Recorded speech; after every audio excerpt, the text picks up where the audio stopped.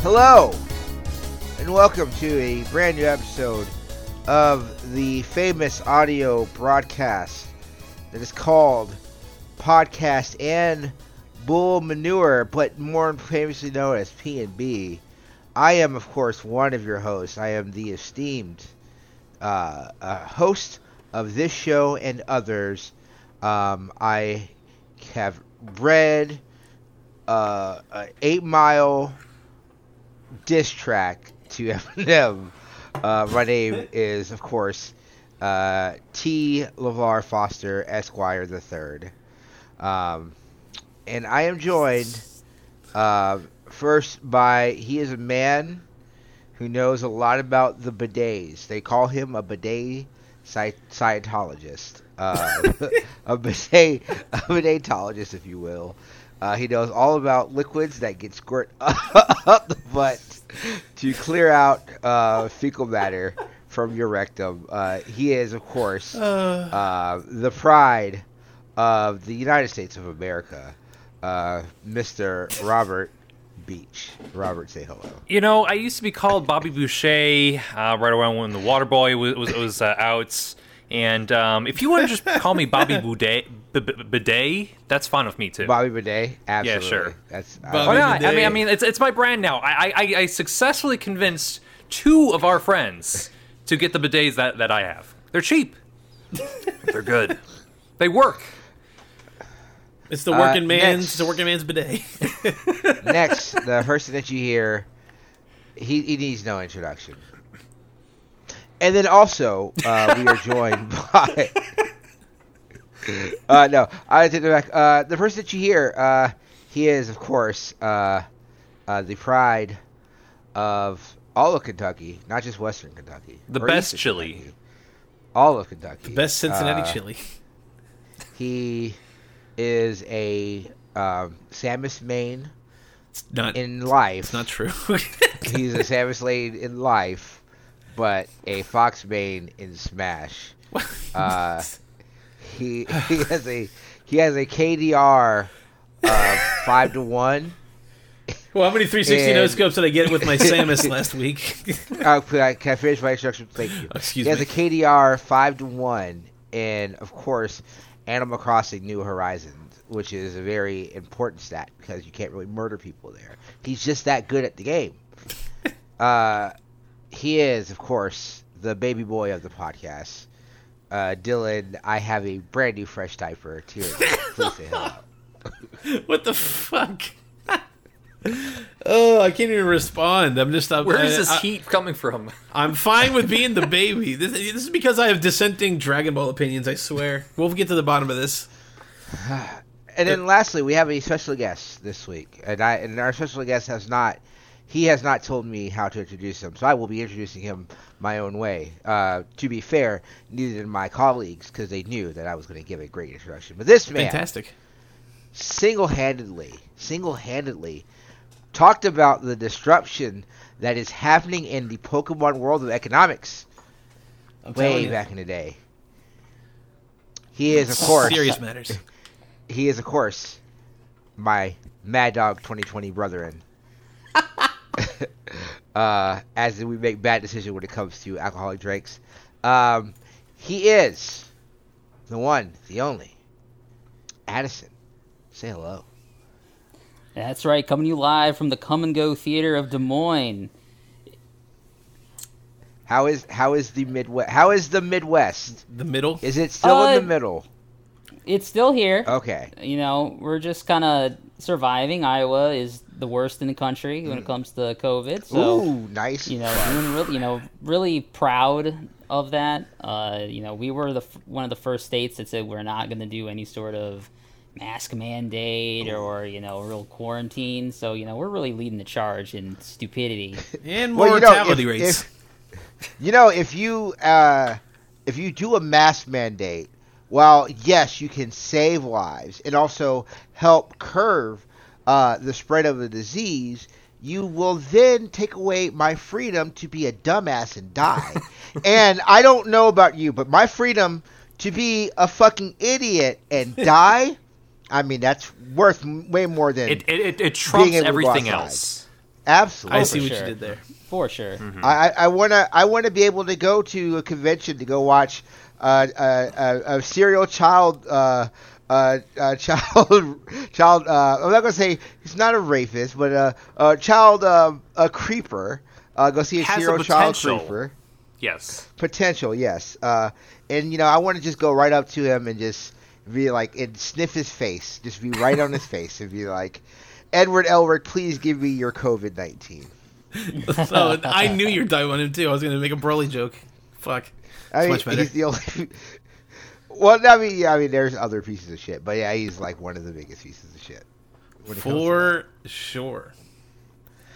So this podcast that we do, it's about video games and the video game pieces. And unfortunately, in the history of this podcast, there has been how many episodes have there been of this show? I think this is 218. This is the first one.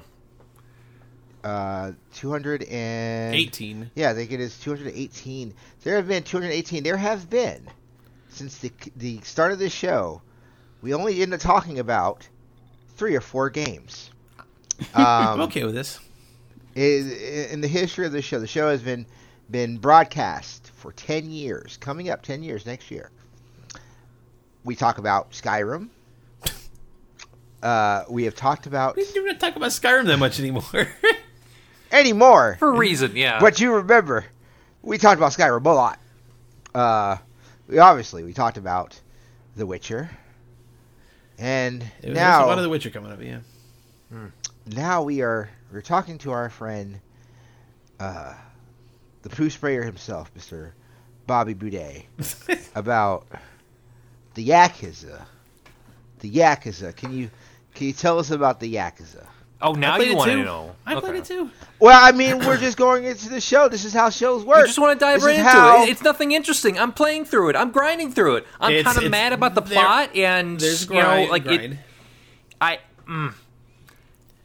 There's some spoilers that I don't want to get to yet, but like Dylan, you'll reach a point where like, oh yeah, like I'm liking what they're doing with Bleach Japan and the Bleach Namba Japan. being homeless, and that's like, and then the curtain gets revealed, and it's like, hey, this is a bit of a swerve. This is actually about something else completely, and it's like, okay.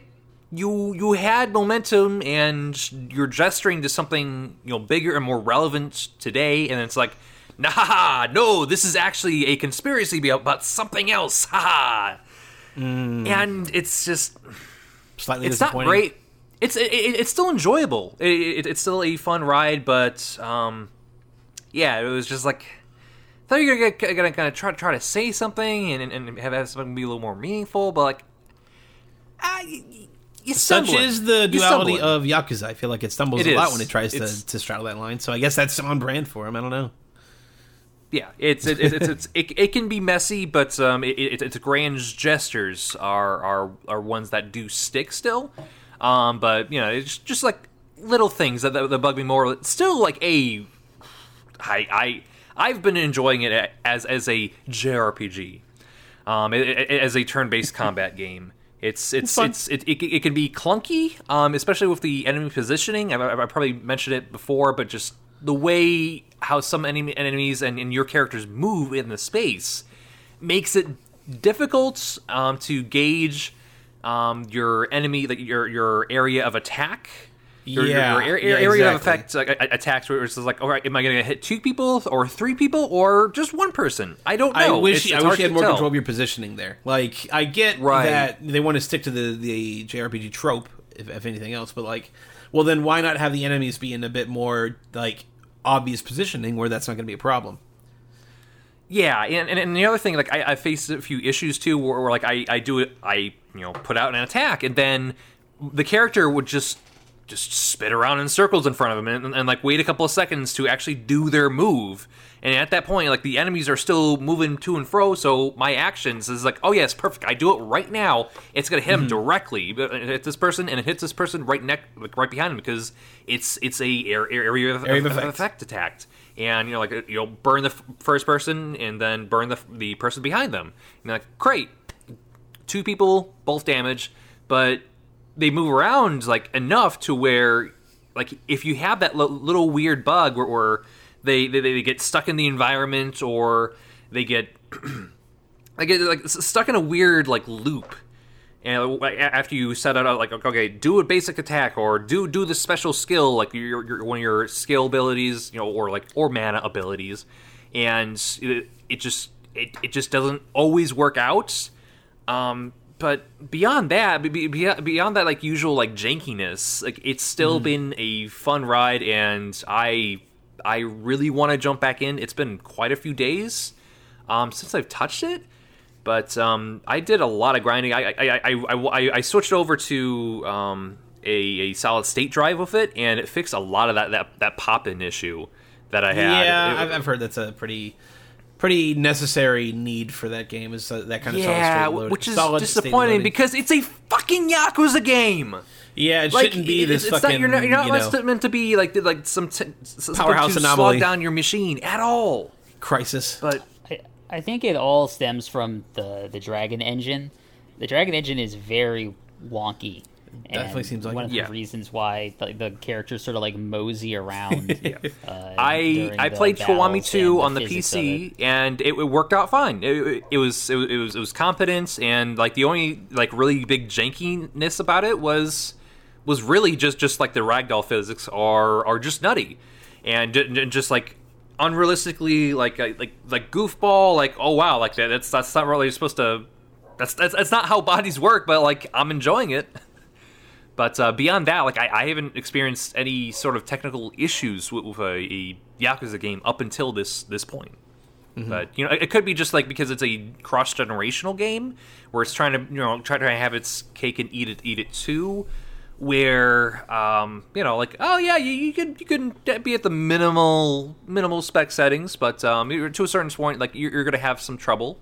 But still, it's a game more geared towards the next generation, or so something where like the hardware, like for example the solid state drive is more of a necessity. Yeah. I could see that playing into it. I don't know. It does seem like the game's doing very well in a like critical reception and like sales and stuff. Like apparently it's selling very well, like especially in the West. Yeah, so it is like I said before that like they fixed like one of my biggest issues with the series, and it's the combat. The combat just it dries up after a while, and if you play the last two releases, which is Kiwami 2 and Yakuza 6, Judgment withstanding, those two, like that combat system, it's kind of like it's fairly boring to a point. It gets really repetitive, and like you have a bunch of random encounters still, and it just you just don't want to do this anymore.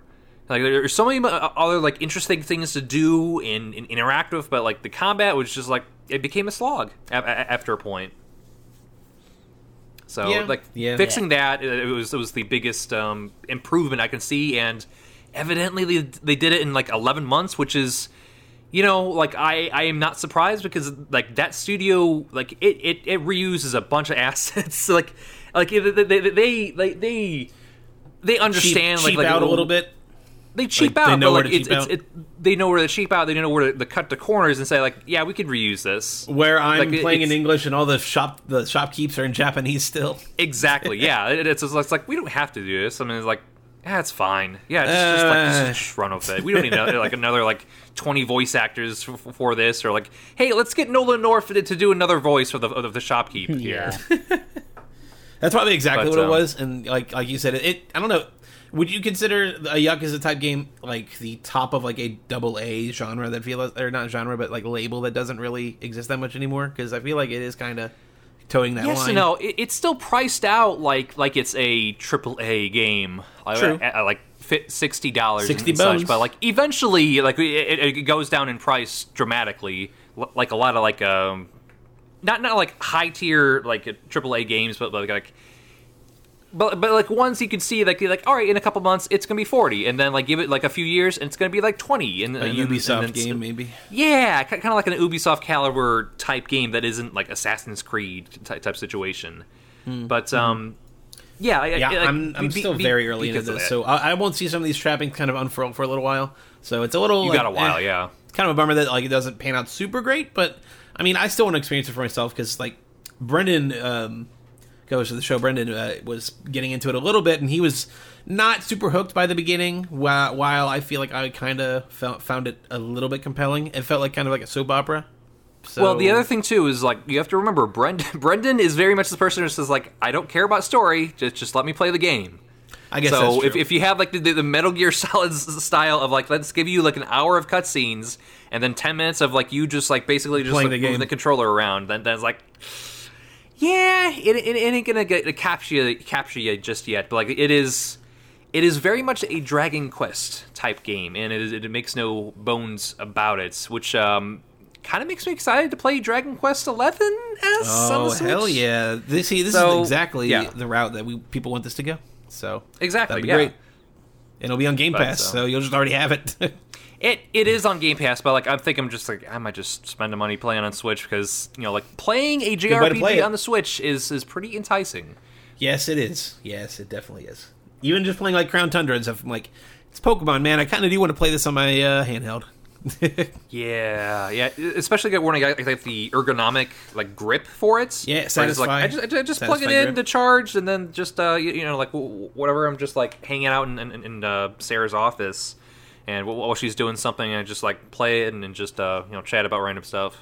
That's how I've been playing Breath of the Wild when I was picking that up, and then just just like I'm gonna pick it up again and play it, and I have not. I still really like that game. Played it much recently, but Hyrule Warriors: Age of Calamity is definitely a game that I want to give a try and play.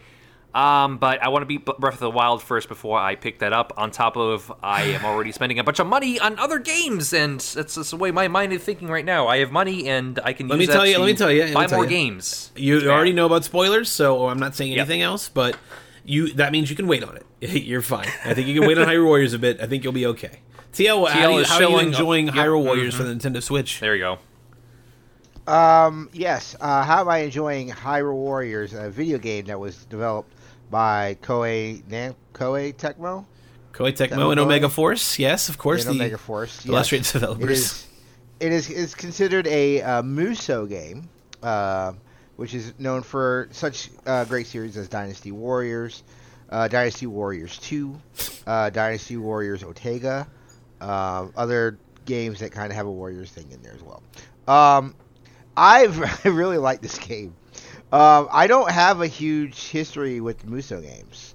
You don't have the baggage. I didn't play like a lot of like I think the One Piece Warrior game, which I found out that's the reason why they got the license, was apparently Aonuma was like playing through One Piece Warriors and was like, oh, this is a pretty fun game, and then decided to reach out to them about doing the Hyrule Warriors, the first one, which they wanted to make a Zelda game, and they just said, "Nah, we want you to make Dynasty Warriors." Stay away. You can stay do in your lane. own thing. Stay in your lane. Yeah, they were just like, just make a Dynasty Warriors. But that first Hyrule Warriors is too big, man. I think the new one definitely has a bit more of a good pace to it. Definitely more streamlined. So the first one, there's like the mode that this has, which is like your kind of like go to your mission mode and then your story mode, like it's all combined in this one, which I think streamlines a lot of that. It takes a lot of the issues that you may have had with Hyrule Warriors 1 in there. And if you're a baby and don't know how to play video games and do not like, the fact that, oh no, I'm going to lose, like I will lose a weapon because of weapon durability, like it gets rid of that. Fucking baby. Like, call him out. I hate it. It's so dumb. But no, it's really cool. It's really cool playing as. I think all the champions play really well. Daruk is like, meh. At least Daruk has cool ramps and shit, and like has like. He does have cool Rivali's just like, I'm flying around and now I'm shooting arrows. Whatever. I don't know. I mean, I have Rivali. A lot of Rivali's like upgraded moves. Like his like moves upgraded, so it's like. Yeah, I'm flying around. Like all of his stuff is flight based, and that can be kind of a chore to control. But like once you get the hang of it, let me tell you, you don't need anything else because they give you Impa right out of the fucking gate, and Impa is amazing. You can just play with Impa. Like she has very busted, like starter combos. It's not even including her upgrade she gets. She's just a very strong character. Impa is really good, and then Urbosa breaks the game. Urbosa is, woo, man, Urbosa. Just in general. I was about to say, is this because you're horny for Urbosa, or is this because she's that good? No, it's not even that I'm horny for Urbosa. She's just a really good character. I was playing as her on her mission, and I wasn't super into it, but I think I'll give it a shot if I get some more moves for her. It's a lot of the learning how to do the chain. Yeah, like lightning and stuff. But then that's where she just feels good. She just feels good to play as. You get like a Link with a broadsword or like a two-handed weapon. I'm using a hammer right now, though. It looks very funny.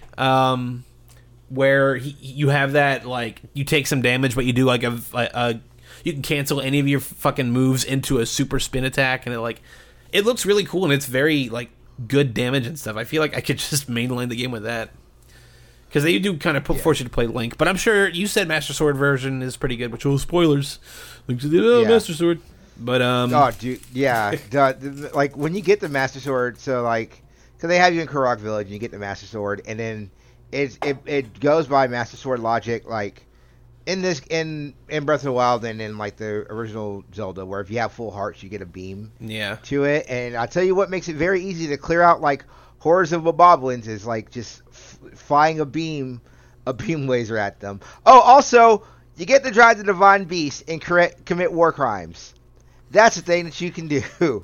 Just like Ronald Reagan would have wanted. So like the Divine Beasts are just giant nukes. Mechs.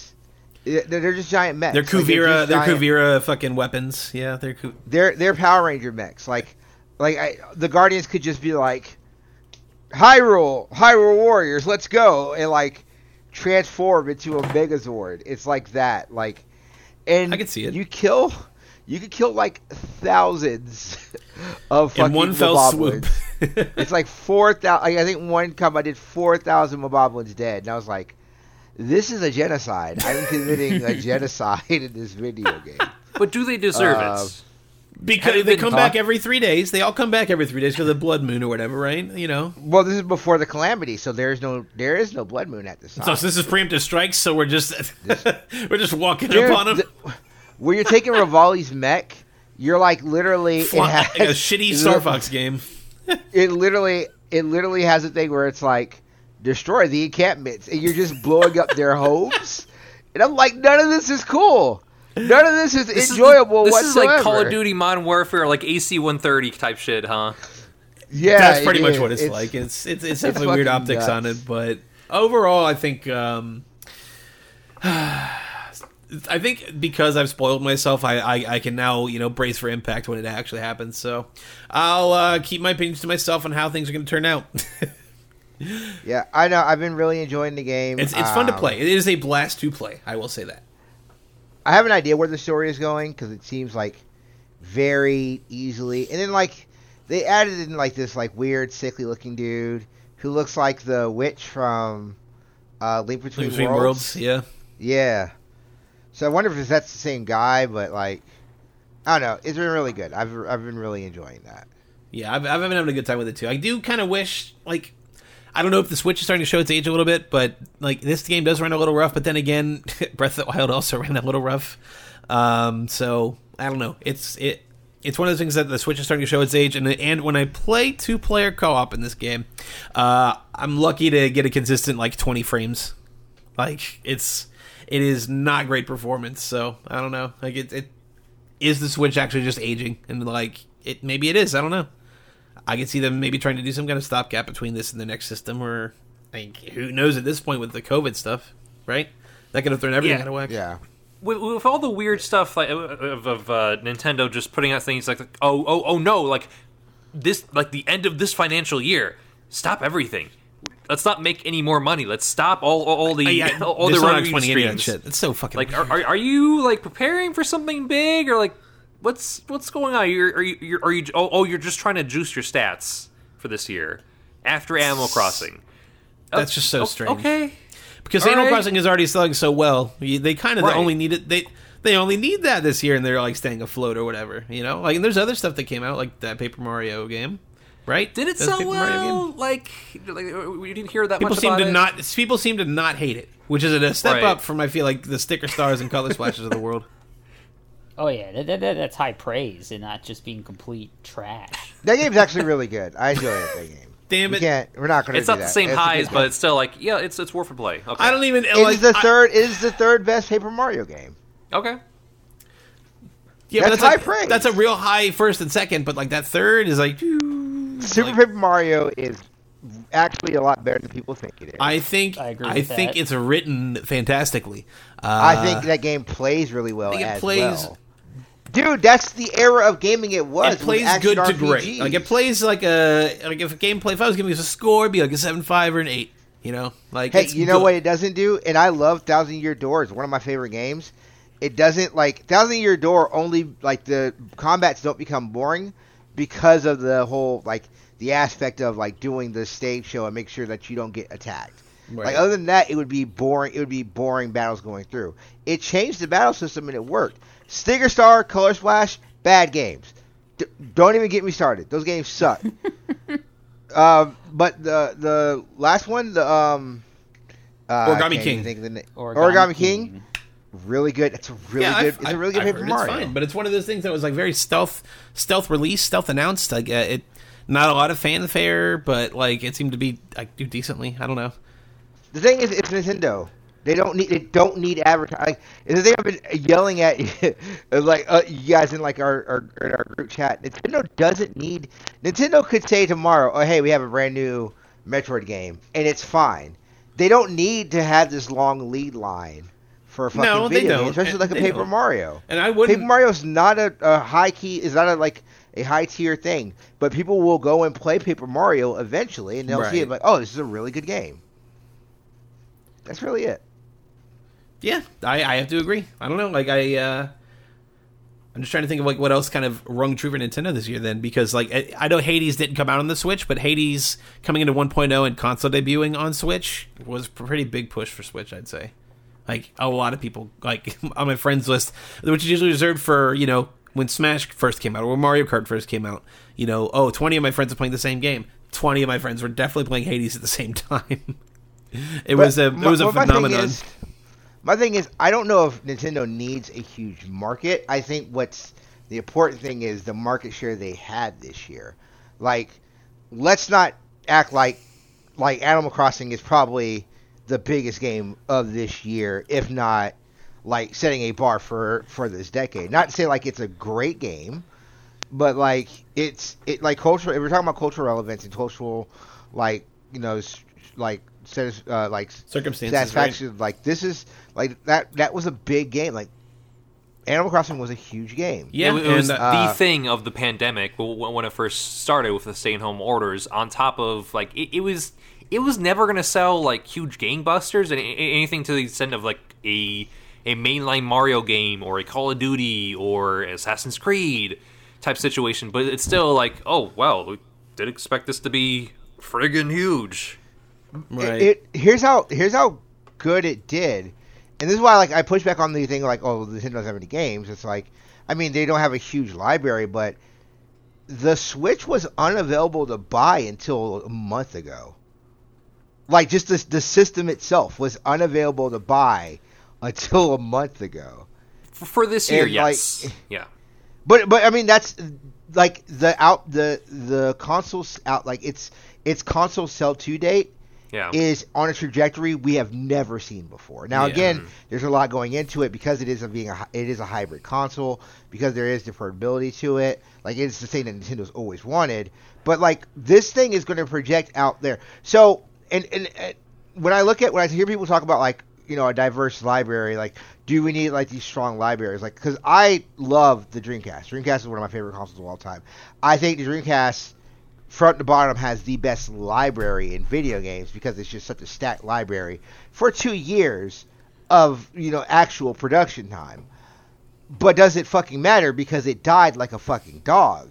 And that's my thing. It's like Nintendo could have legitimately 6 or 7 killer apps on the Switch, right? And that would be the end of it. But the fact that it keeps selling out, it doesn't matter. Also, it also helps out people who work in the indie space because working in Nintendo infrastructure is a lot easier to put on. And now you have an install base where, hey, I have a $20 game that you want to play. I have a $40 game that you want to play. Like, it's not a $60 game. I think as we get into this new generation, especially like, if new systems continually not work, I think we're going to start seeing like being able to have these games where you can just have these systems where you can put it in someone's hand and they're ostensibly good to go, right? And not have like a huge like you can bring games onto it. It's easier to develop games for a system than it is to develop a system for games. You know what I'm saying? Like that's where I'm kind of saying. Well, the foundation is there. Like it's solid enough to where like all you have to do is just like just open the door for more people to come in, and that was the issue with the Wii U. Like, right. The Wii U had some killer apps, like some good shit. The Wii U has at its from where its lifetime was to where the Switch lifetime was. The Wii U had way more like enticing exclusives, but it just sucked shit, and no one wanted to get it. And you know what Nintendo did?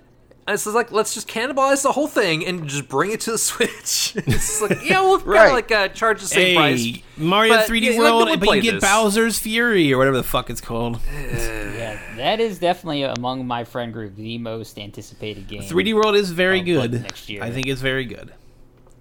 Part of me still, maybe I think I like 3D Land better because I played 3D Land more recently. I think if I actually sat down and played 3D World again, I'd be like, oh yeah, this is obviously better.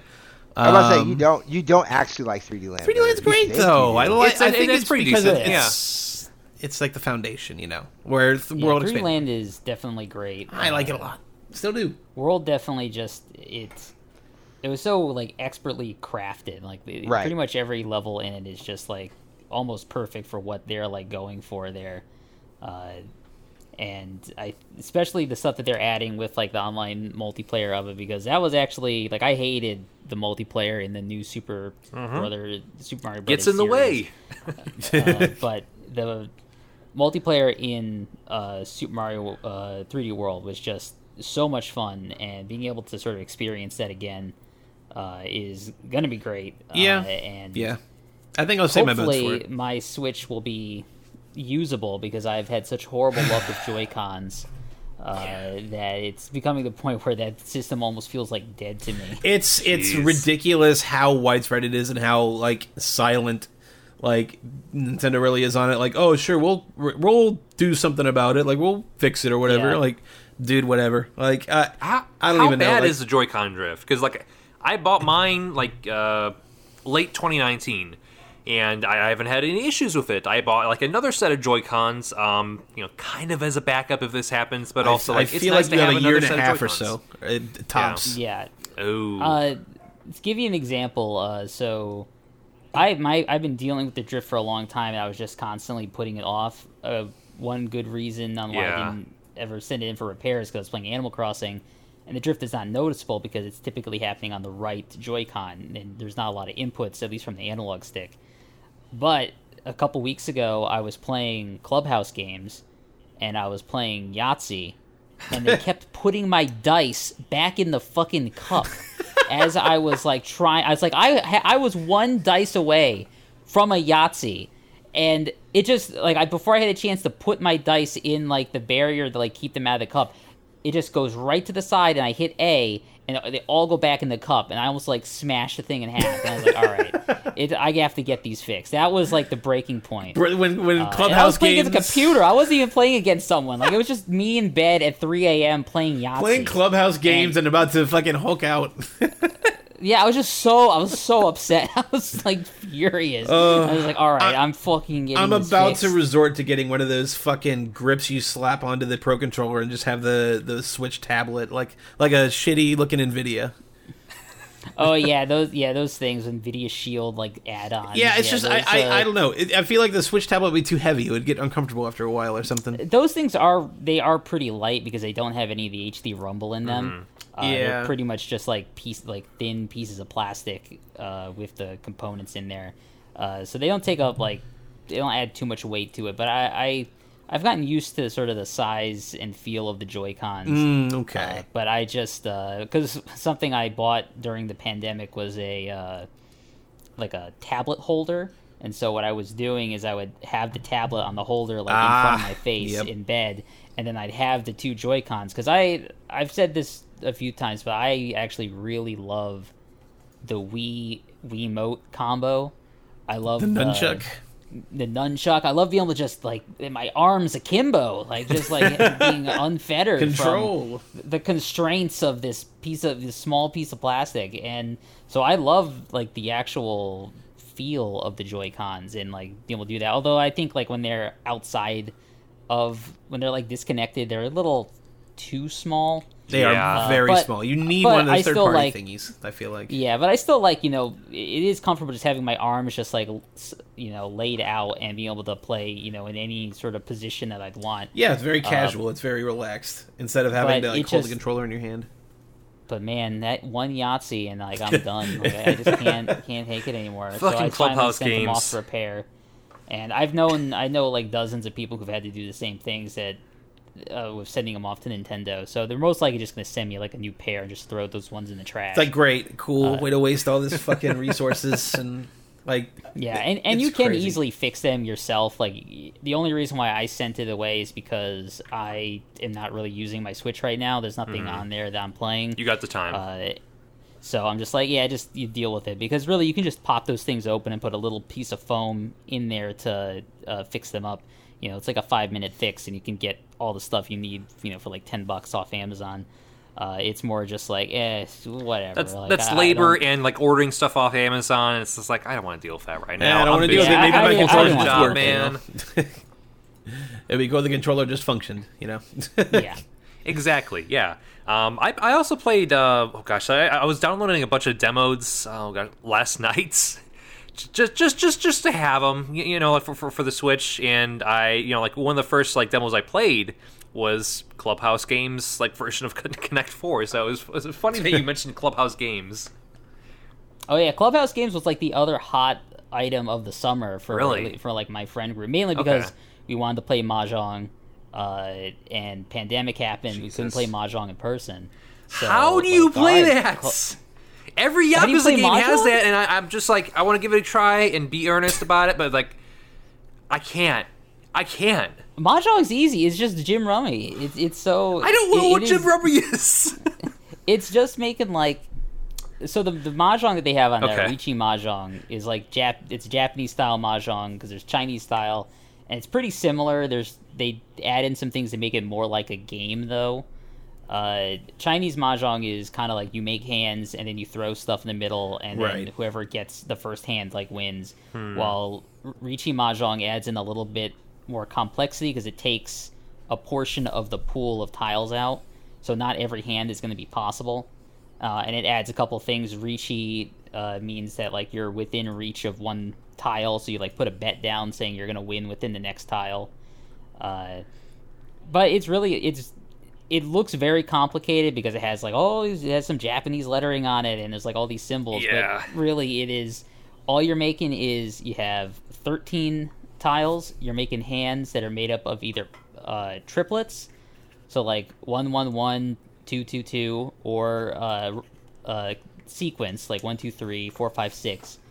And then there's a bunch of different hands that are just sort of built up, similar to like poker hands on what you can get. And there's like a big list of what you get. And they're all like weighted differently in scores. And the first person who has a complete hand of 13 tiles, they win. And then, but then the scoring system is really complicated. That you need like a calculator to figure out. Yeah. But like once you like Mahjong itself is very simple, but once you like learn it, can it get competitive, because people steal from you constantly. You put something down, someone's like, oh, pon, and they like grab it from you, and they're like, oh, shit, like, and then you're constantly fighting back and forth. And when someone calls Riichi, you know that they are within range, and you can see all the stuff that they've discarded, so you can try and screw them over by never discarding the thing that they need. Damn, my friends have gotten very drunk and very belligerent playing it, and it's a lot of fun. Some people have poker nights, some people have Mahjong nights, I guess. Yeah. Oh yeah. My friends, they went and bought an automated sorting table, so that they can, which essentially has like two sets of Mahjong tiles with magnets in them, And when you're done, you push a button in the middle and you push them all in, and it just automatically makes the mahjong wall for you. Because it is complicated to try and shuffle the tiles. You literally put them on the ground, you like shuffle them up and push them all around, and then you put them in stacks of rows. But it's fun, and it was the closest we could get to playing mahjong in the pandemic, outside of the anime waifu version called Maj Souls, which we also play. But sometimes you got to have just a more pure experience. Very straightforward. No like anime waifu titties attached to it, right? Oh yeah. It's a gacha game too, so it's like it's not even. Hell yeah! The worst aspects. You want to talk about Arknights? Let's talk about Arknights. Oh man, I've tiptoed in the dark rabbit hole of those mobile games or gacha games for sure. Genshin almost got me. Genshin really almost got me, but Genshin lost me pretty quickly. I tried it because like my couple friends were playing. Like I'll check it out. It was interesting at first. I hated how the rates worked. I hated that the rates are very bad. The rates are terrible when a character is not like a special banner character. Like Venti is no longer in the special banner. They don't get put into the general pool, so it means you can't ever get them unless they're back in a special banner. It's like, this sucks. I'm out. Yeah, for sure. That shit's fucking like not a fan of that. But like the base gameplay had me hooked for a little bit, just like enjoying what it was doing. It's fine. It's one of the more enjoyable gameplay loops. Exactly. The music is nice. Obviously it looks nice, but it's just my history with gachas was Fire Emblem Heroes, which was fine. Fine until they introduced like a battle pass, pretty much. Which man, ugh. But my other history with like gacha games was both Dragon Ball Z gacha games. Yes, I did both of them. You fucking weeb. But those games, I got a friend who plays this. Both of those games, I do not enjoy how they really play. I don't think Dokkan Battle's a compelling puzzle game. I think it's like it's watered down to the point where you're kind of just drinking water. Like I can't even tell what this is trying to be anymore. It's like it's not very captivating. And Legends just feels like it's trying to ape like 3D arena games too much. They can't really pull it off on because it feels like. It feels like a derivative of something like Infinity Blade or some shit, where you're doing very basic motions to do like all these physical attacks. Like it's just there to print money. Yeah, and give you JPEGs, give you very shiny JPEGs and GIFs of collectible. Like, look, it's Super Saiyan 4 Vegito. That never happened before. Look at that. Look at that. Yeah, I've been aware of the horrors of them for a while. I had a friend who has easily put a couple $1,000s into Grand Blue Fantasy. Yes, yep. And that's like on the low end, like of some people. That is a small whale in a like, big whale world. Yeah, like I know someone who just like they were at it was last year at I think it was Anime Nebraska, like at the anime convention. A guy there, he's like, "All right, I'm dropping $1,000 in Grand Blue. Let's go." I'm like, "Holy fucking shit." I want to know what jobs these people have, where they can just casually just like, yeah, I'll fucking. They just save. They just save because he had not spent any money in the game all year, and he knew that a banner was coming up that he wanted, and so he just like, I'm dropping it. Oh my god! He bought 1,000 pulls, and he got it within like 200 pulls or something. So then he just has like $1,000 in like or $800 left in the game. And so he's just like, well, I'm just gonna save this for when I want something else. I'm like, good Lord, Christ. God. That's a whole other world. I feel weird just putting $20 in a free-to-play game kind of thing, but like that, just like... Meanwhile, like, the Hearthstone Reddit is, like, on fire about, like, my gold per month ratio is slightly less than before, but it's a whole different world that I guess is Hearthstone's case, where it's just like, yeah, like, you gotta keep the free-to-play players engaged. It's hard to fucking toe that line, but... Ugh. Free-to-play games. Whales in Nebraska, man. Goddamn Cornhuskers. Anime Nebraska, man. It's wild out there. Yeah. Oh, yeah. Wild. God. But I was gonna say, I used to have a coworker. Who would like play like Clash Royale or Clash of Clans. Like one of the ones where you could like, it's like one of those games where it's like a gacha game, which you have to like, but you end up paying like so much money for those pools. He would dump a whole paycheck into the pools. And that's when I was like, what? This shit's wild, man. Yeah, and it's what those games tragically survive on a lot of the times.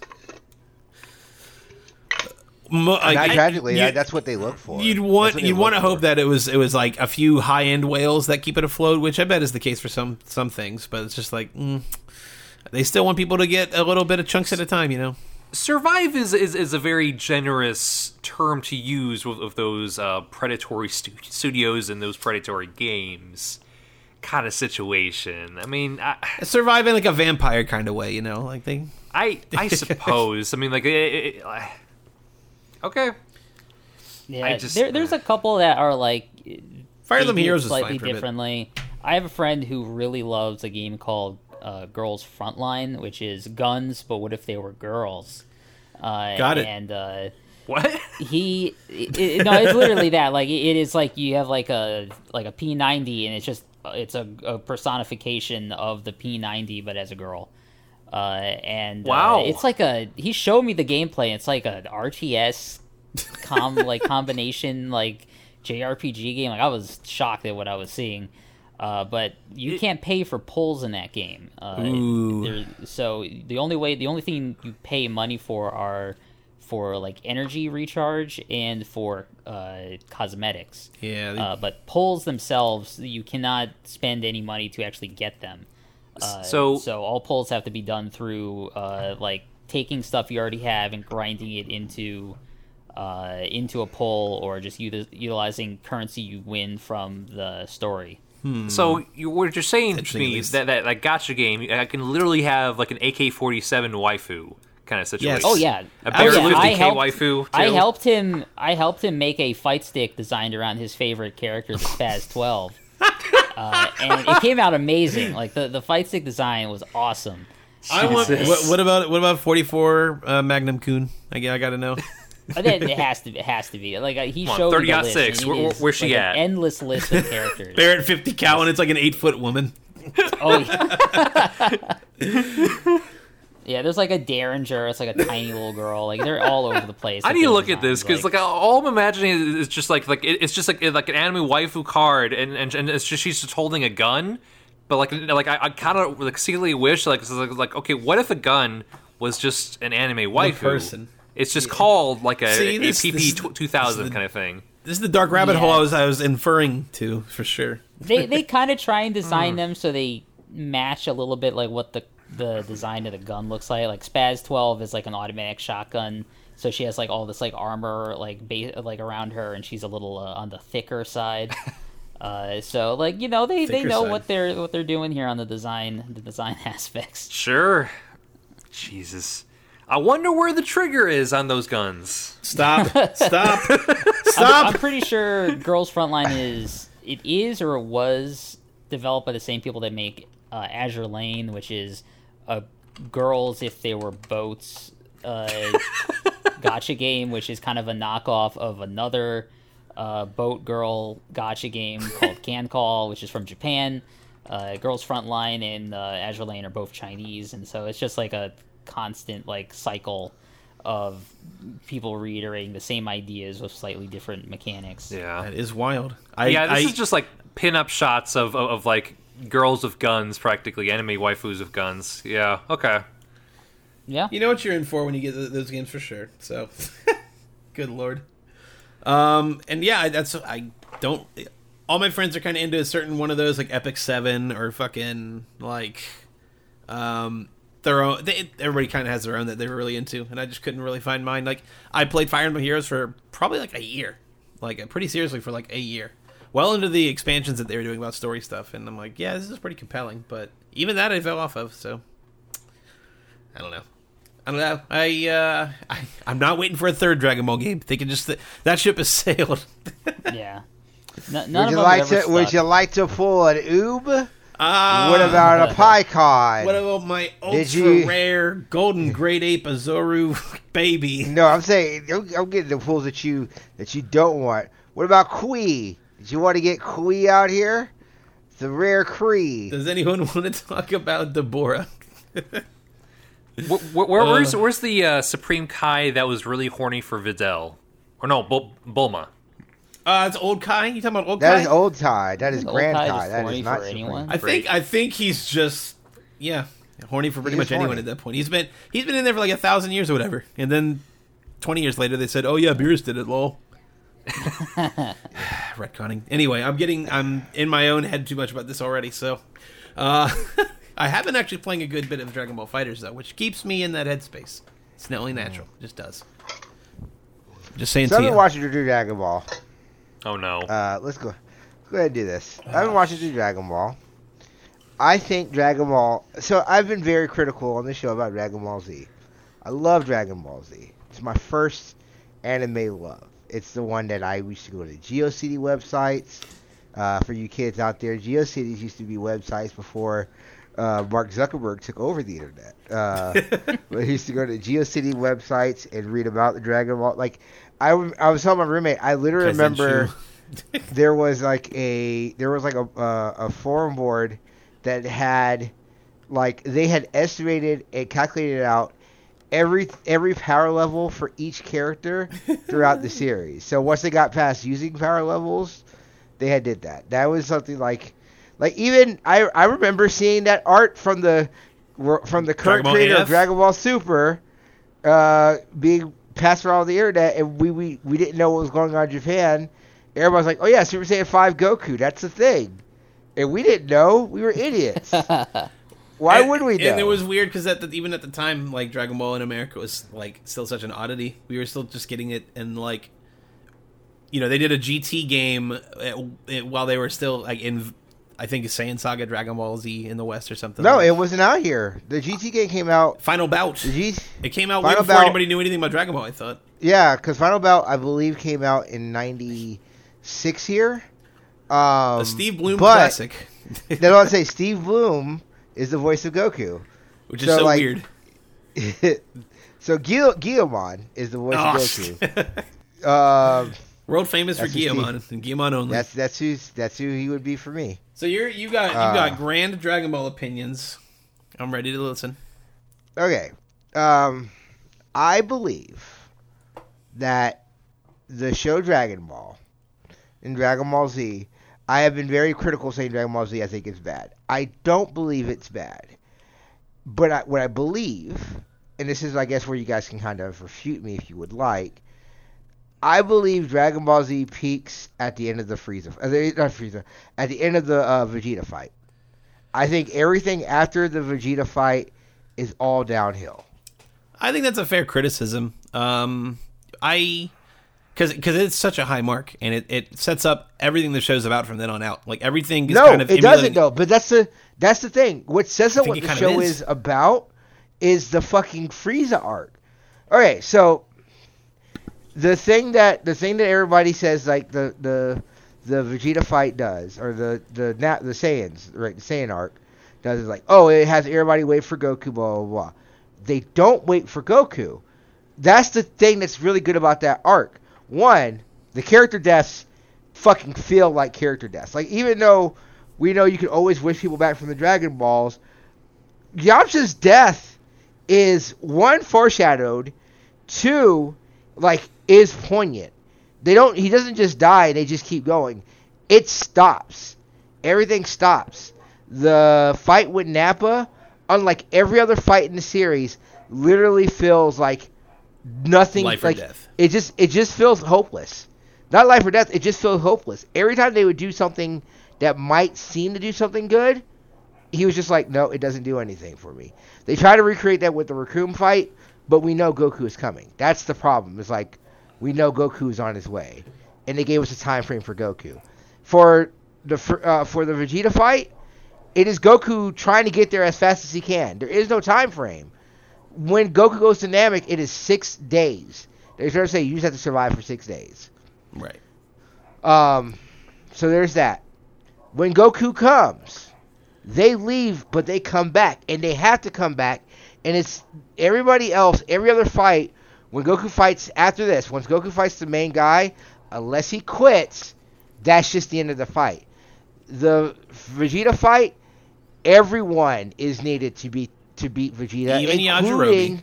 Including Yajirobe. The Mad Lad. Everything is important to beat Vegeta. Everything is set up. It is like they literally everything that might have swayed them or changed anything is answered. Where in Frieza, they have the answer of like, okay, we'll get rid of the scouters, and then they're like, okay, well then, what if we'll just put the scouters right back? And it just fucking it sucks. I think it's fair to say it peaked with the Saiyan saga. I can definitely see that. It's the tightest. It's the least fucking overstuffed saga. No 5-minute memes. No tournament arcs. No fucking Majin transformation. Like, yes, there's a transformation. There's only one. It's just the Great Ape, and that's it. And even then, that's not the end of the fight. And it's twice. It happens twice. Well, I mean, and Gohan does it, yeah, but. Yeah. But it's not the thing that like settles the fight, like everything kind of hits a little harder with that. Like, Krillin attempted to kill Vegeta, and the Goku's like, "Hey, don't do it. This is a trope now. I just do this all the time. Leave him alone. Don't kill him. I want to fight him again." Yeah, no, that's totally fair. But it really feels like Dragon Ball Z should have ended at the Frieza saga. Like that was like the pinnacle of it. Should have. But like I don't mind they kept the going of Cell and Boo, but like it was still like you just stopped at like a third of the way in. Like I said, the thing is like the Goku just sucks in that like that Frieza fights. Like, do you don't understand how pissed off I was when they're like, "Hey, we're gonna wish you back home." No, don't. Or Gohan, go. It's like, you fucking you dumbass piece of shit. Like, you're forgetting the whole point. Like, it's so frustrating. But yeah, so it's weird because while you're in the beginnings here, I'm fucking neck deep in the end. We're doing Boo Saga research and stuff for a thing I'm writing for, and boy, is that fun. Because the first thing I'm doing is making it so Goku doesn't come back for a day, and he instead came back when his fucking son was born. Yeah, that's a joke. I'm not even bad dad joke memes. That's just like, that's kind of bad that you would imply that Goku didn't bother to do that. Well, so that's the thing I contend too. He is not a bad dad. After rewatching this, he is a bad dad to one son, and that is Goten. But that is the son everyone treats like shit. Everybody treats Goten like shit. Like Goten and Trunks aren't being aged up because of marketing. Like, literally, capitalism is keeping them from aging. Like Trunks is like 14 in the new Broly movie. When he was 14 in the fucking the History of Trunks special, he looked a lot fucking different. Yeah. So it's marketing. Oh, we wouldn't be able to sell as many Goten cards and Super Dragon Ball Heroes. Oh no. But hey man, kids go hard for that weird little baby arcade game in Japan where you get cards and you put them on a you put them on the deck. Yep. And then things happen. I've watched multiple people like kids play that game in Japan. It's like, I have no fucking clue it seems like an entirely different language. I do not understand how that Super Dragon Ball Heroes game functions, nor why it necessitates an entire anime OVA series of shorts. Sometimes animated by actual Dragon Ball professionals. And it's not just Dragon Ball, that type of game where you get cards and then put them on an on NFC thing. Yeah. That plays that exists for so many properties in Japan. I've seen from kid shows, from Sailor Moon. It is constantly they are making new ones for this, and I have no clue how they work. These kids know way more than I do. They sure do. And it's just collectible card games that it just it never went away. It sounds like. Well, they just have a different environment for all that stuff over there. They just and it's because it's not because there's not that many cards. There's only a handful, and the cards themselves can be leveled up in the game. The NFC reader will then read to the chip and increase your scores and things that you got through the game in it. That's as much as I know, because they always just have one button that you just mash whenever you're doing anything. So I don't actually know how the gameplay works. I'm just sitting here during this whole conversation, just staring at my framed picture of Jiren, and just thinking about him, thinking about his gripping backstory, his tragic past. He can't trust anyone anymore. Nope. I love him.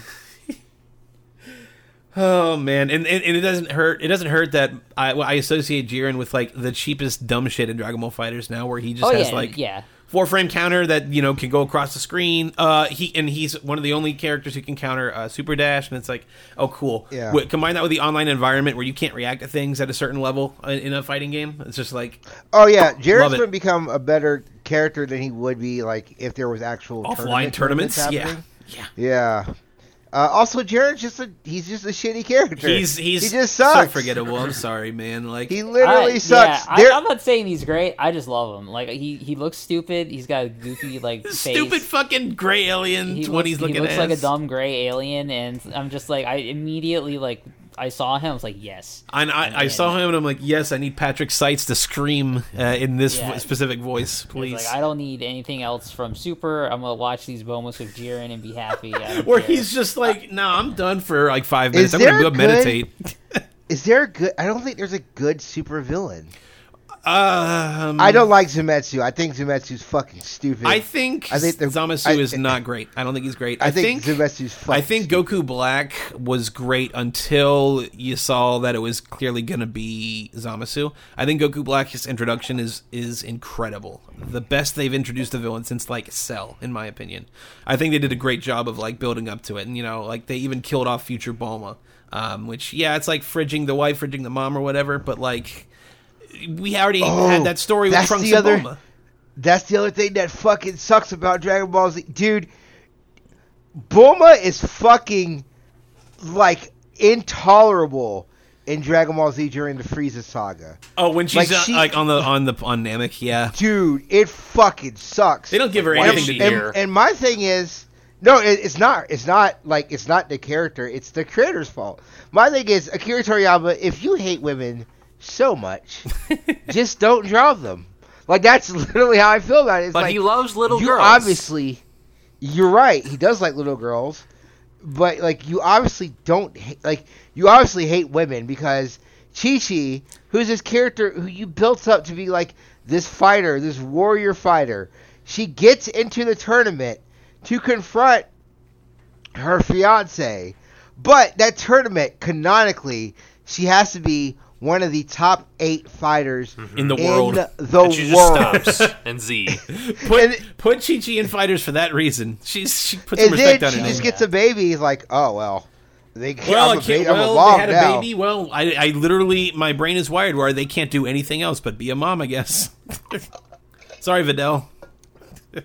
It fucking sucks. Oh, I hate it so much. But that's the reason. So a lot of Dragon Ball characters are so flat and like kind of not one-dimensional, maybe two-dimensional. That, dude, there's a lot of like weird fan shippers and shit online. Of course there is. I mean, it's the internet. But like, different ship hashtags and shit like that. It's another dark rabbit hole that I've stealthily avoided.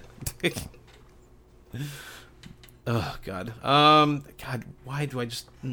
There's too much Dragon Ball to talk about on a two regular basis. Dragon Ball to talk about. So it's a great problem for me to have. It's abundance of choice because I feel like we've had our fill. So what else have I been up to? I may dip my toes into Kai or the original. I just don't know. Like, should I do sub or dub, or like I kind of want to do dub because I just want to have it going while I'm playing a video game. But like, should it be Kai or like which ones are you watching, TL? Like, are you doing Kai or I'm watching the original. Okay.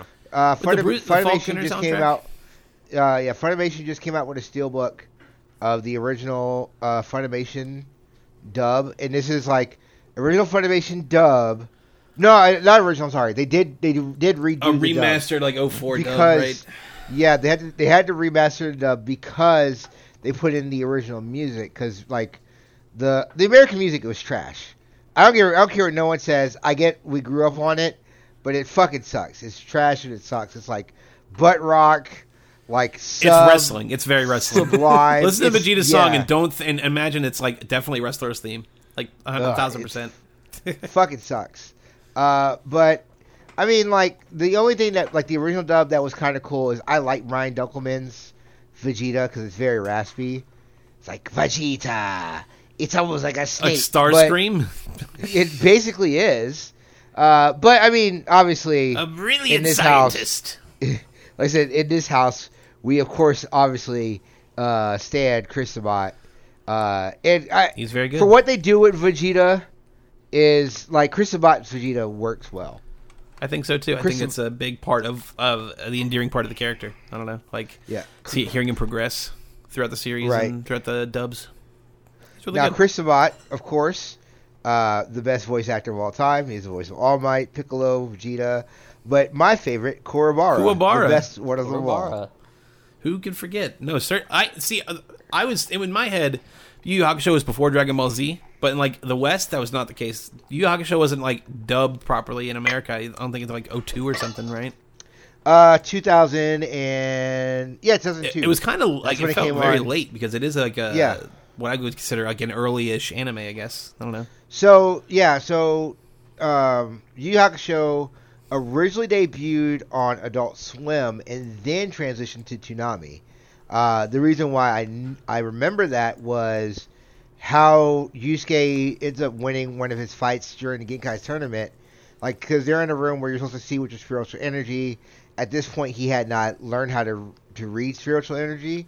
So, to beat this guy, he took Genkai's cigarette and put it on the back of the guy so he could see him. Now, obviously, in Toonami, they were not going to show the cigarette, but they did it in Adult Swim. Interesting. Adult Swim, low key, is like, as more as I think about it, like I've always been like, oh, Adult Swim, like it wasn't that much anime. It's like, no, a lot of the anime I used to watch was on Adult Swim.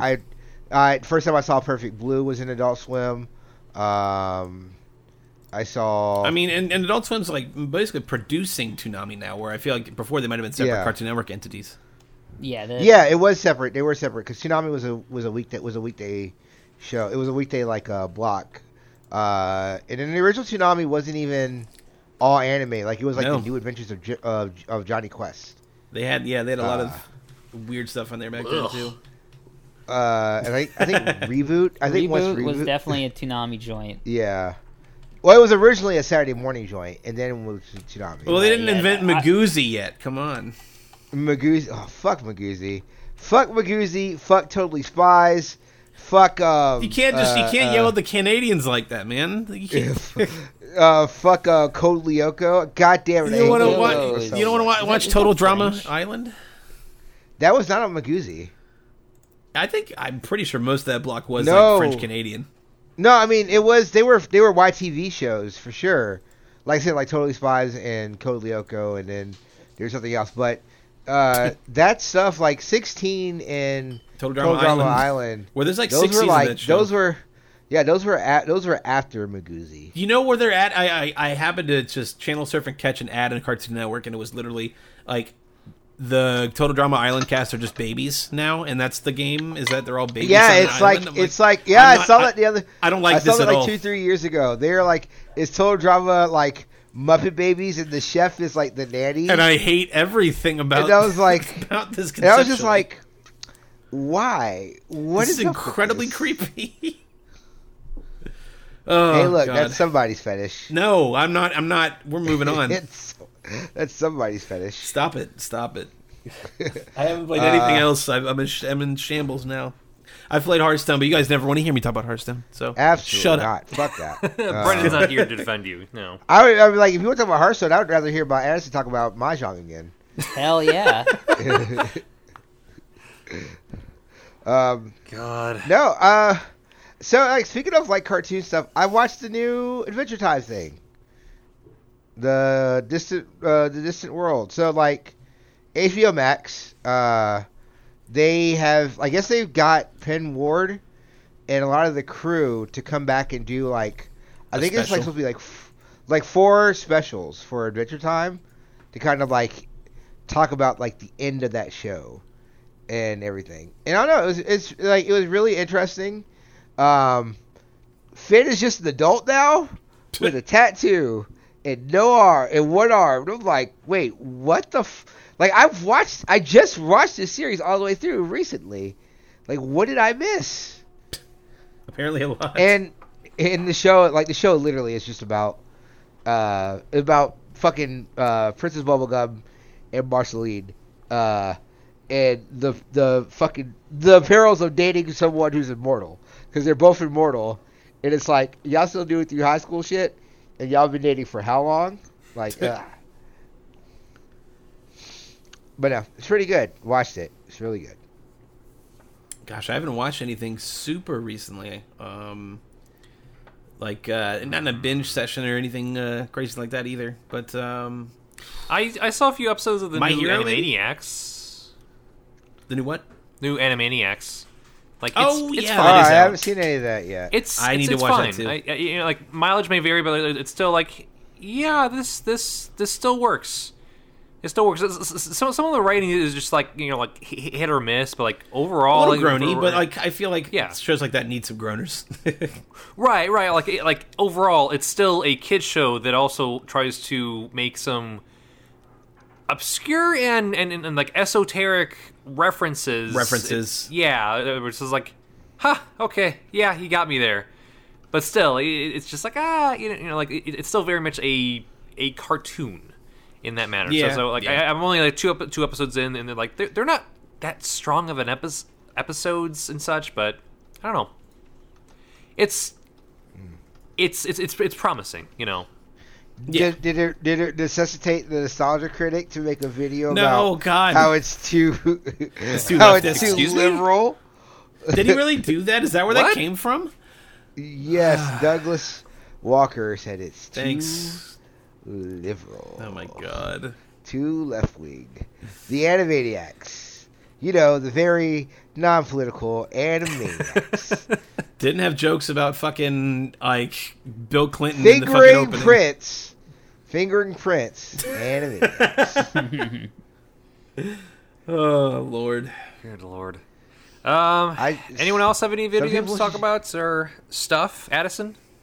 I haven't really had a lot to play. Like the entire summer during like lockdown, pretty much was just going through my Final Fantasy 14 addiction. Oh boy. Nice. Which I have, for the most part, kicked, although an update comes out in December that I'm looking forward to. Pretty much the only, like, thing that has sort of, like, grabbed me these past, like, couple weeks is I've been playing Disco Elysium. What do you think about that? I like that game. Oh, enjoyed that game. I love it. Like, it is probably one of my favorite, like, pieces of media that I've engaged with the past couple years. The writing is just so good, especially because like I come from a little bit of a background in some like left-wing research. Like I have a part of my degree was in like Marxian economics and stuff like that, and to see a game that sort of like actually comes from a good like understanding of it's of earnest. a leftist view, and Yeah. very Right. earnest, and the writing is just so smart. Like it's been a while since I've seen a game that has such like complex writing as this one, and the overall like the way the system works, the dialogue system in that game. There's really no other game out there that has a system like that. And it almost kind of ruins a lot of very dialogue heavy games for me. Like thinking about like how Mass Effect, the Mass Effect remaster is going to be coming out soon, which I really liked back in the day, and like thinking about the comparison between the dialogue systems in Disco Elysium to what is in Mass Effect, It's it productive, is yeah. completely different worlds. Because like, Yeah. go ahead. Oh no. I was gonna say. I also think like because Disco Elysium and Mass Effect are doing, I think, two grandiose, different things. Like they're like Disco Elysium. I died playing that game within the first like 3 minutes. Oh yeah.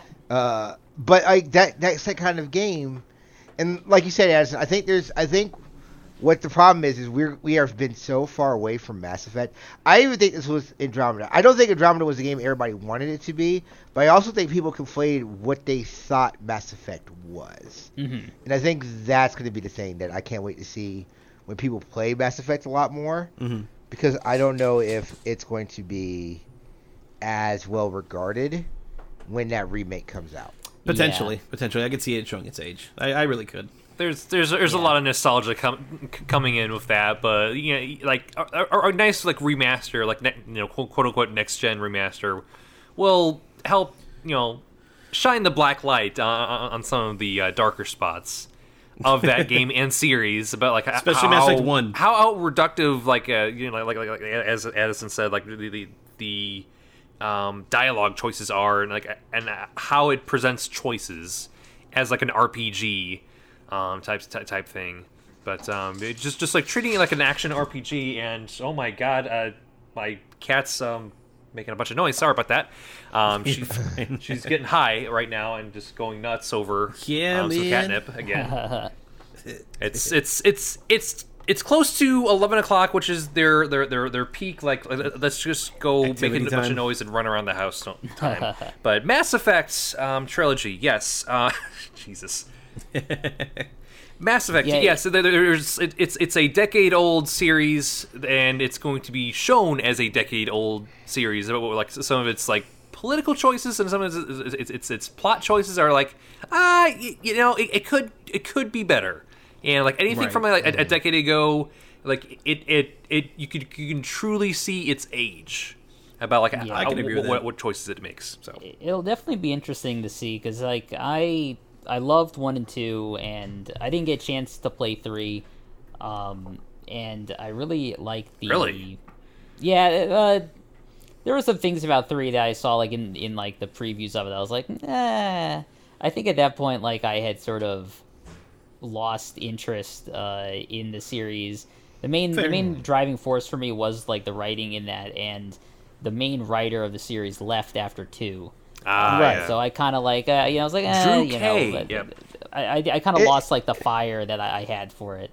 And not to interrupt you, guys, because you can definitely go back, but I think 3 also, to me, it was just too pushed on being the multiplayer game, and I think it also hurts its story. Like I just get weirded out when people say Andromeda is like a really bad story. It's like, but you guys played through 3, right? Like, I don't hate the ending, but the 3 story is bad too. No. So. Yeah, I see. I could already tell. Like, talking about 3 is like it's a whole conversation in itself. But yeah, it was just something like I didn't get a chance to play it. I'm kind of interested in revisiting it, but after playing something like Disco Elysium, which felt like a real generation shift in like how people may approach storytelling, because like the whole caveat with that game is because like when it came out, I think a lot of people focused on its sort of like leftist ideals that it was sort of like talking about, and it's like overall like story, but I think it's more of a personal game than that. The whole caveat of the game is you're constantly in like a war with yourself. Like you have like 25 different elements of your personality that's constantly you're fighting with the entire game.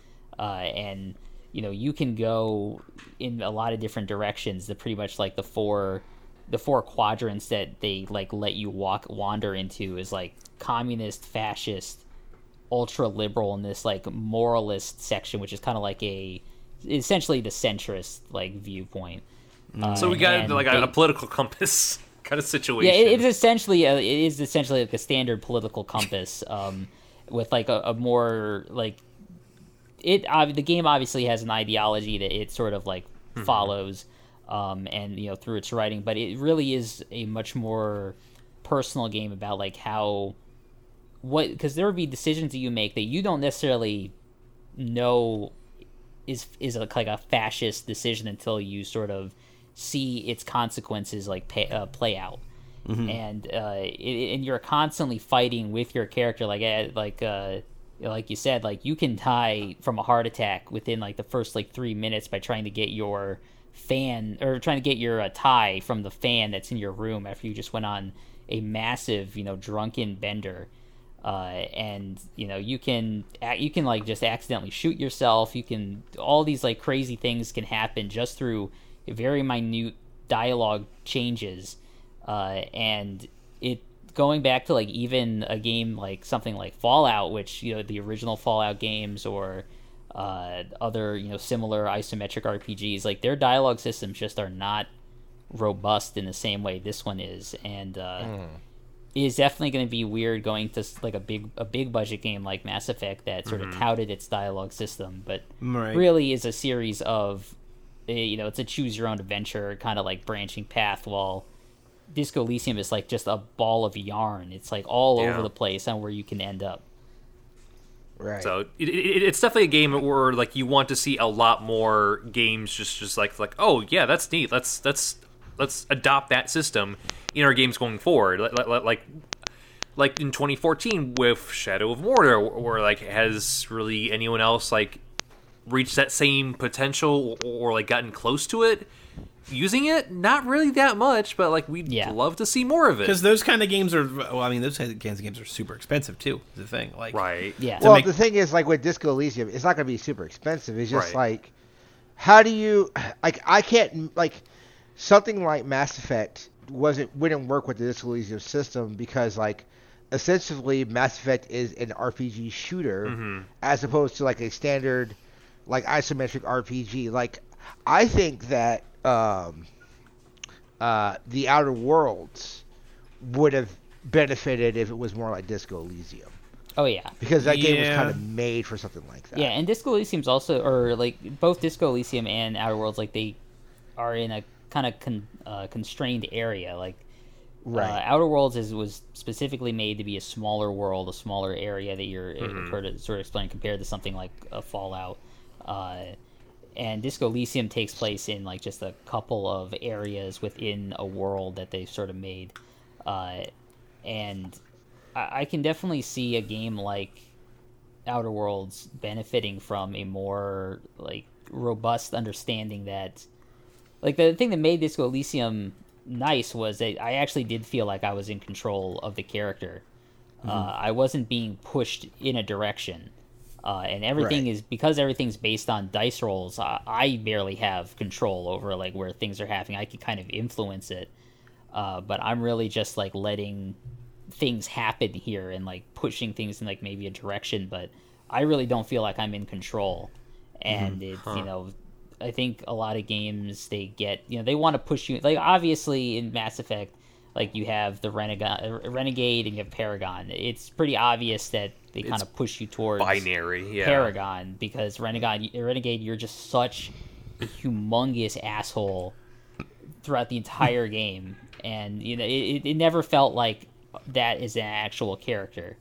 And then Paragon also, like in its ways, also doesn't feel like a real character because you're just like this shining bastion of humanity, goody two shoes, goody two shoes, and it's like, and then like there is no real center in like Mass Effect, and there's no in something like Disco Elysium, there is no real left, right, or center. It is just like chaos. Like you definitely feel like a unique individual in a world.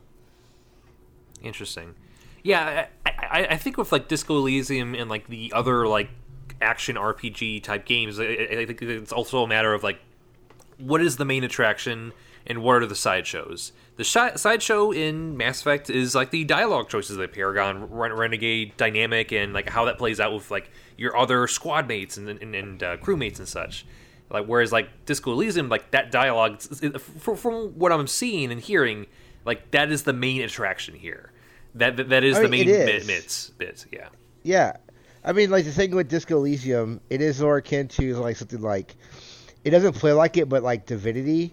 Like, where Divinity and Disco Elysium, like, to me, they feel like if you took them out of a game and made them, like, tabletop RPGs, they would work just as well. Yeah. But that's the reason why I said Outer Worlds would benefit from it. Because, like, the shooting in Outer Worlds isn't the main attraction. You're going there to roleplay in Outer Worlds. And I think that game would have benefited for having a stronger... And I think the dialogue options in Outer Worlds were strong for what it was.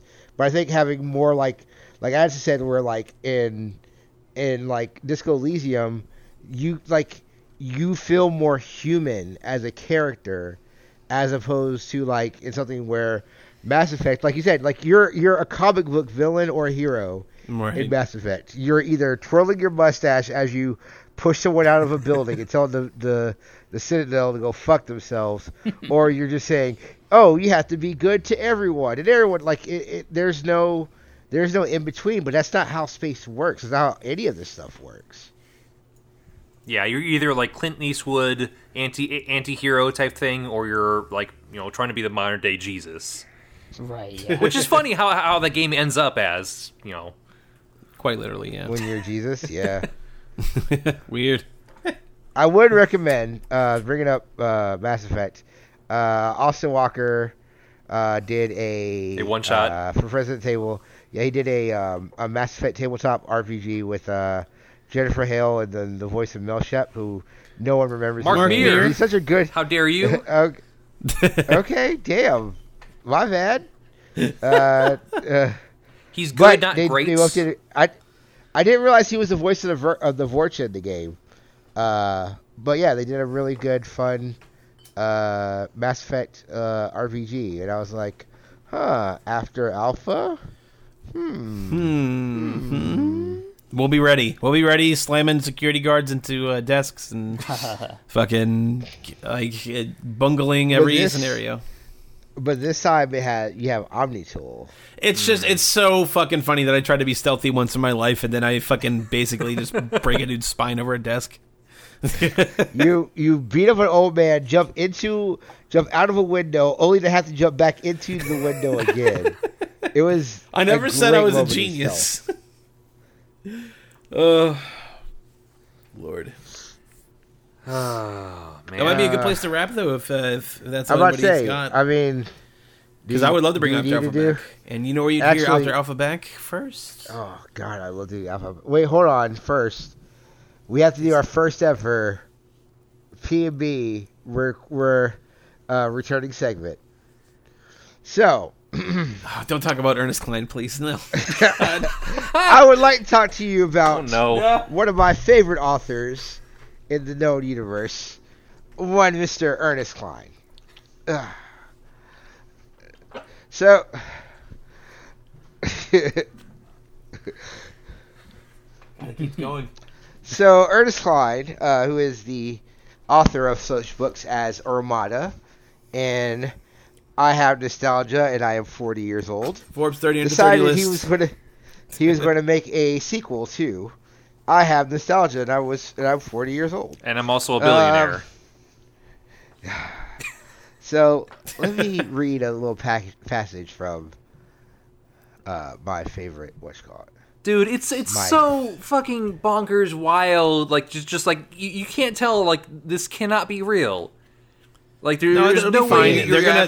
Here's what's gonna happen. They're gonna advertise fucking new games in it or some shit. There's gonna be like you can see the Overwatch 2 character only in fucking Ready Player 2. Jesus. No, Okay. there's some like scribes about how like poverty is solved with VR because like people were thinking like, oh yeah, I'm eating a full course meal instead of a bunch of seaweed.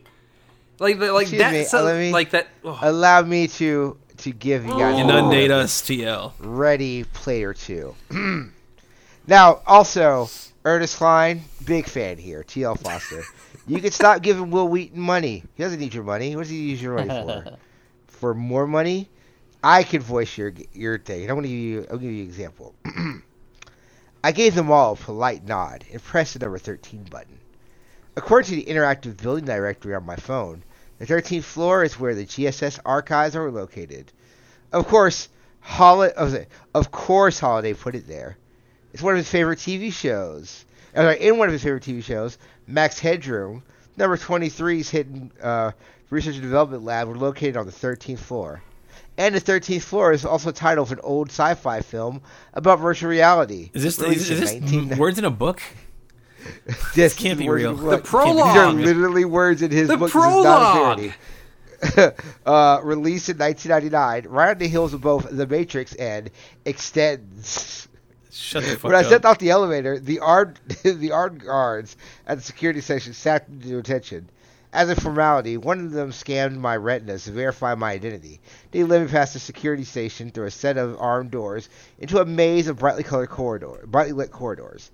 Eventually, we reached a large room, its walls lined with dozens of numbered doors, like an extra-large safety security deposit boxes, each with numbers stenciled on its front. I thanked the guards and told him that he could go as I scanned the doors. There it was. What number do you guys think it was? What number? 13? 42. I know the answer. What is the gamer number? 69? Yeah, Robert, if you know the answer, don't say it. No, if you were talking to a pedantic, shitty nerd, what number would they use? Level 99?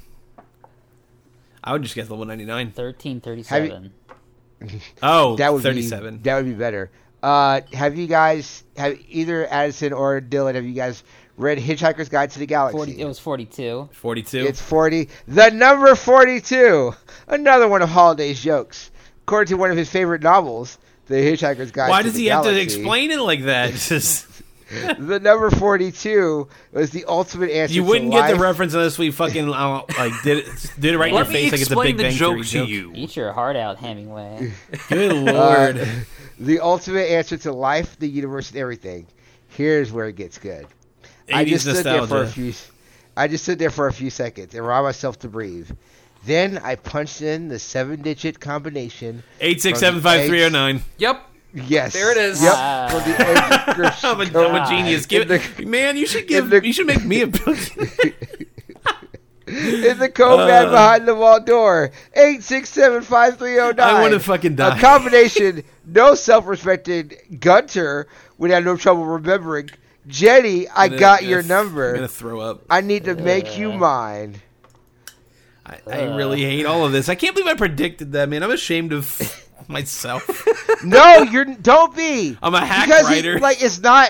It's not like he's not even doing the whole thing of like, oh hey, these are things I grew up on. I'm going to put these reference.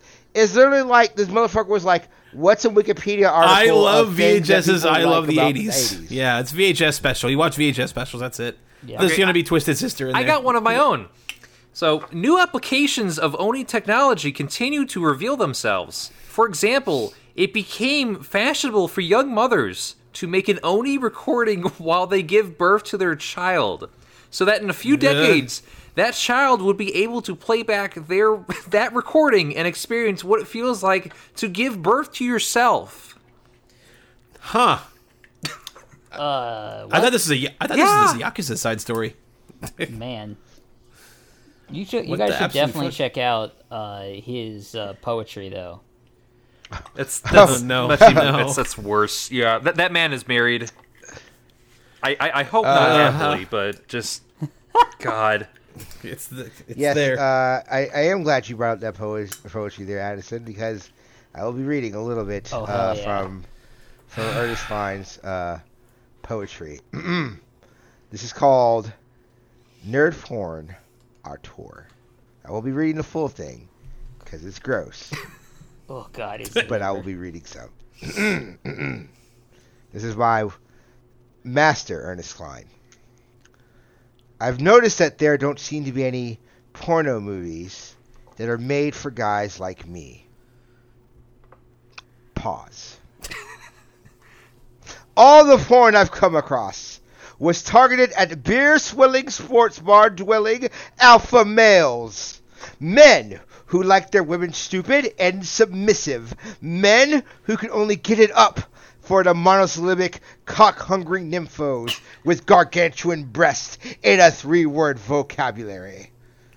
Adult films are populated with these collagen-injected, liposuctioned women, many of whom have resorted to surgery and self-mutilation in an attempt to look the way they've been told to look. I think These we should. I aren't think real women. we should start giving They are nerd swirlies again. I think we need to bring that back. They are objects. These movies aren't erotic. They're pathetic. These vacuum-headed fuck buddies don't turn me on. They disgust me. And it's not that I'm against pornography. I mean, I'm a guy. Guys need porn. Fact. Like a preacher needs pain, like a needle needs a vein. Guys need porn. Who is this for? But I don't want to watch this misogynistic He-Man woman hater porn. I want porno movies that make the guys like guys like me in mind. Guys who know the sexiest thing in the world is a woman who's smarter than you. You could have the whole cheerleader squad. I want a girl in a tweed shirt and horn-rimmed glasses. Betty Funbrowski, the valedictorian. Oh, yes. I want to copy her trig homework, and then I want to make mad passionate love to her for hours and hours until she reluctantly asks if we can stop. Because she doesn't want to miss Battlestar Galactica.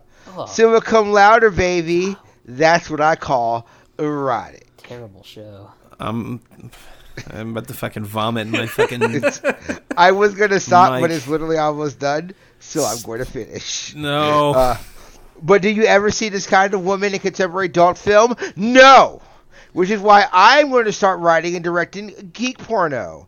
I shall be the quintessential nerd porn auteur. And then women in my porno movies will be the kind that drives nerds like me mad with desire. I'm talking about girls that used to fuck up the grading curve. Girls in the Latin classes in National Honor Societies. Chicks with weird clothes, braces, 4 eyes, and 4.0 GPAs. Brainy, articulate bookworms with Mensa cards in their purses and chips on their shoulders. My porn starlets will come in all shapes and sizes. My porn starlets will be too busy working on their PhDs to go to the gym. I am Ernest Klein. This is Auteur Pornography. Good Lord. God. Imagine, you get caught up in a predatory industry mainstream porn. You have to do all these horrible things. You get pressured into doing plastic surgery only to have some fucking neckbeard who got a $40 million check call you a cock-hungry nympho. Right. God. One of the worst literary authors of our time. Who is constantly getting jobs for no discernible reason whatsoever.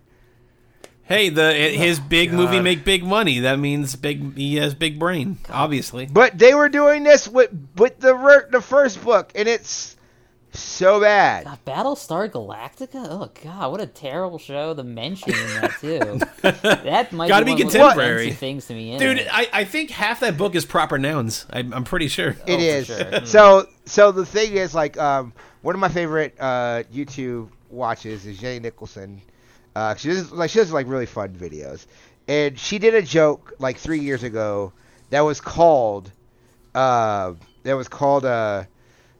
Player One for girls, where she does the same thing he does, but with Ready Player, but bent to a girl. Gem and the holograms, yeah. He basically did it in this book. Oh. He has a chapter where he's like, well, now we're going to go to Sailor Moon World. And I was like, is this Go Speed Racer Go guy not going to call it Pretty Guardian Sailor Moon? Is that what you're going to not do the full thing again, you piece of shit? God damn it, I hate Ernest Klein.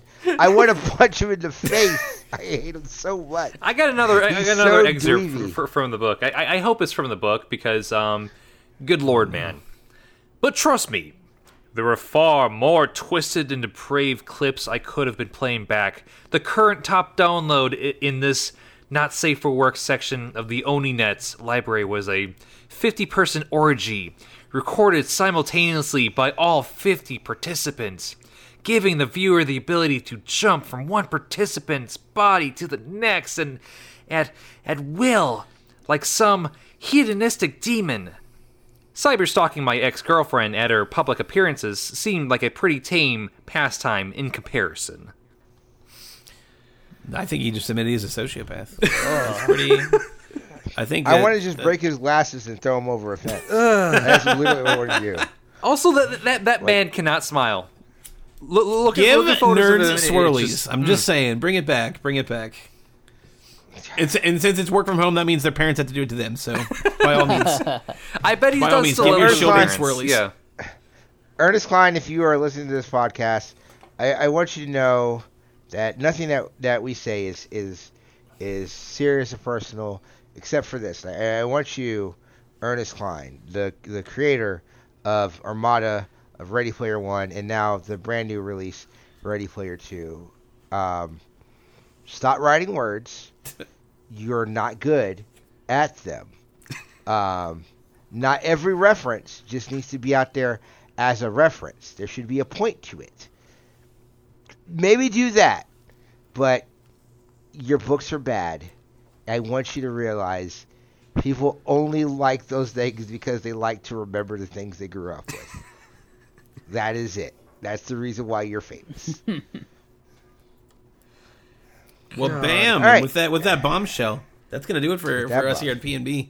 If you want to support us, you can do so monetarily at patreon.com/PNB, where you will get some of our lovely PNB Presents feeds a week early, where me and Brendan most recently did a PNB FM Metal Edition, where we talked about video games in metal, and not necessarily like covers or anything. We might actually do a separate for that, but it was about kind of game music's shots at metal throughout the ages. You know, there's a lot of like Metal Gear Rising, Devil May Cry kind of stuff, and the late 2000s. Obviously, we touched on like Doom and fighting games and stuff like that. So it was a good time.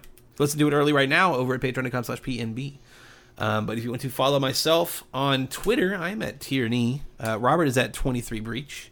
TL is at Travis L. Foster. And Addison, you can follow at the illustrious AKD. Just stalk his mentions. Have a good time. Premium Twitter account.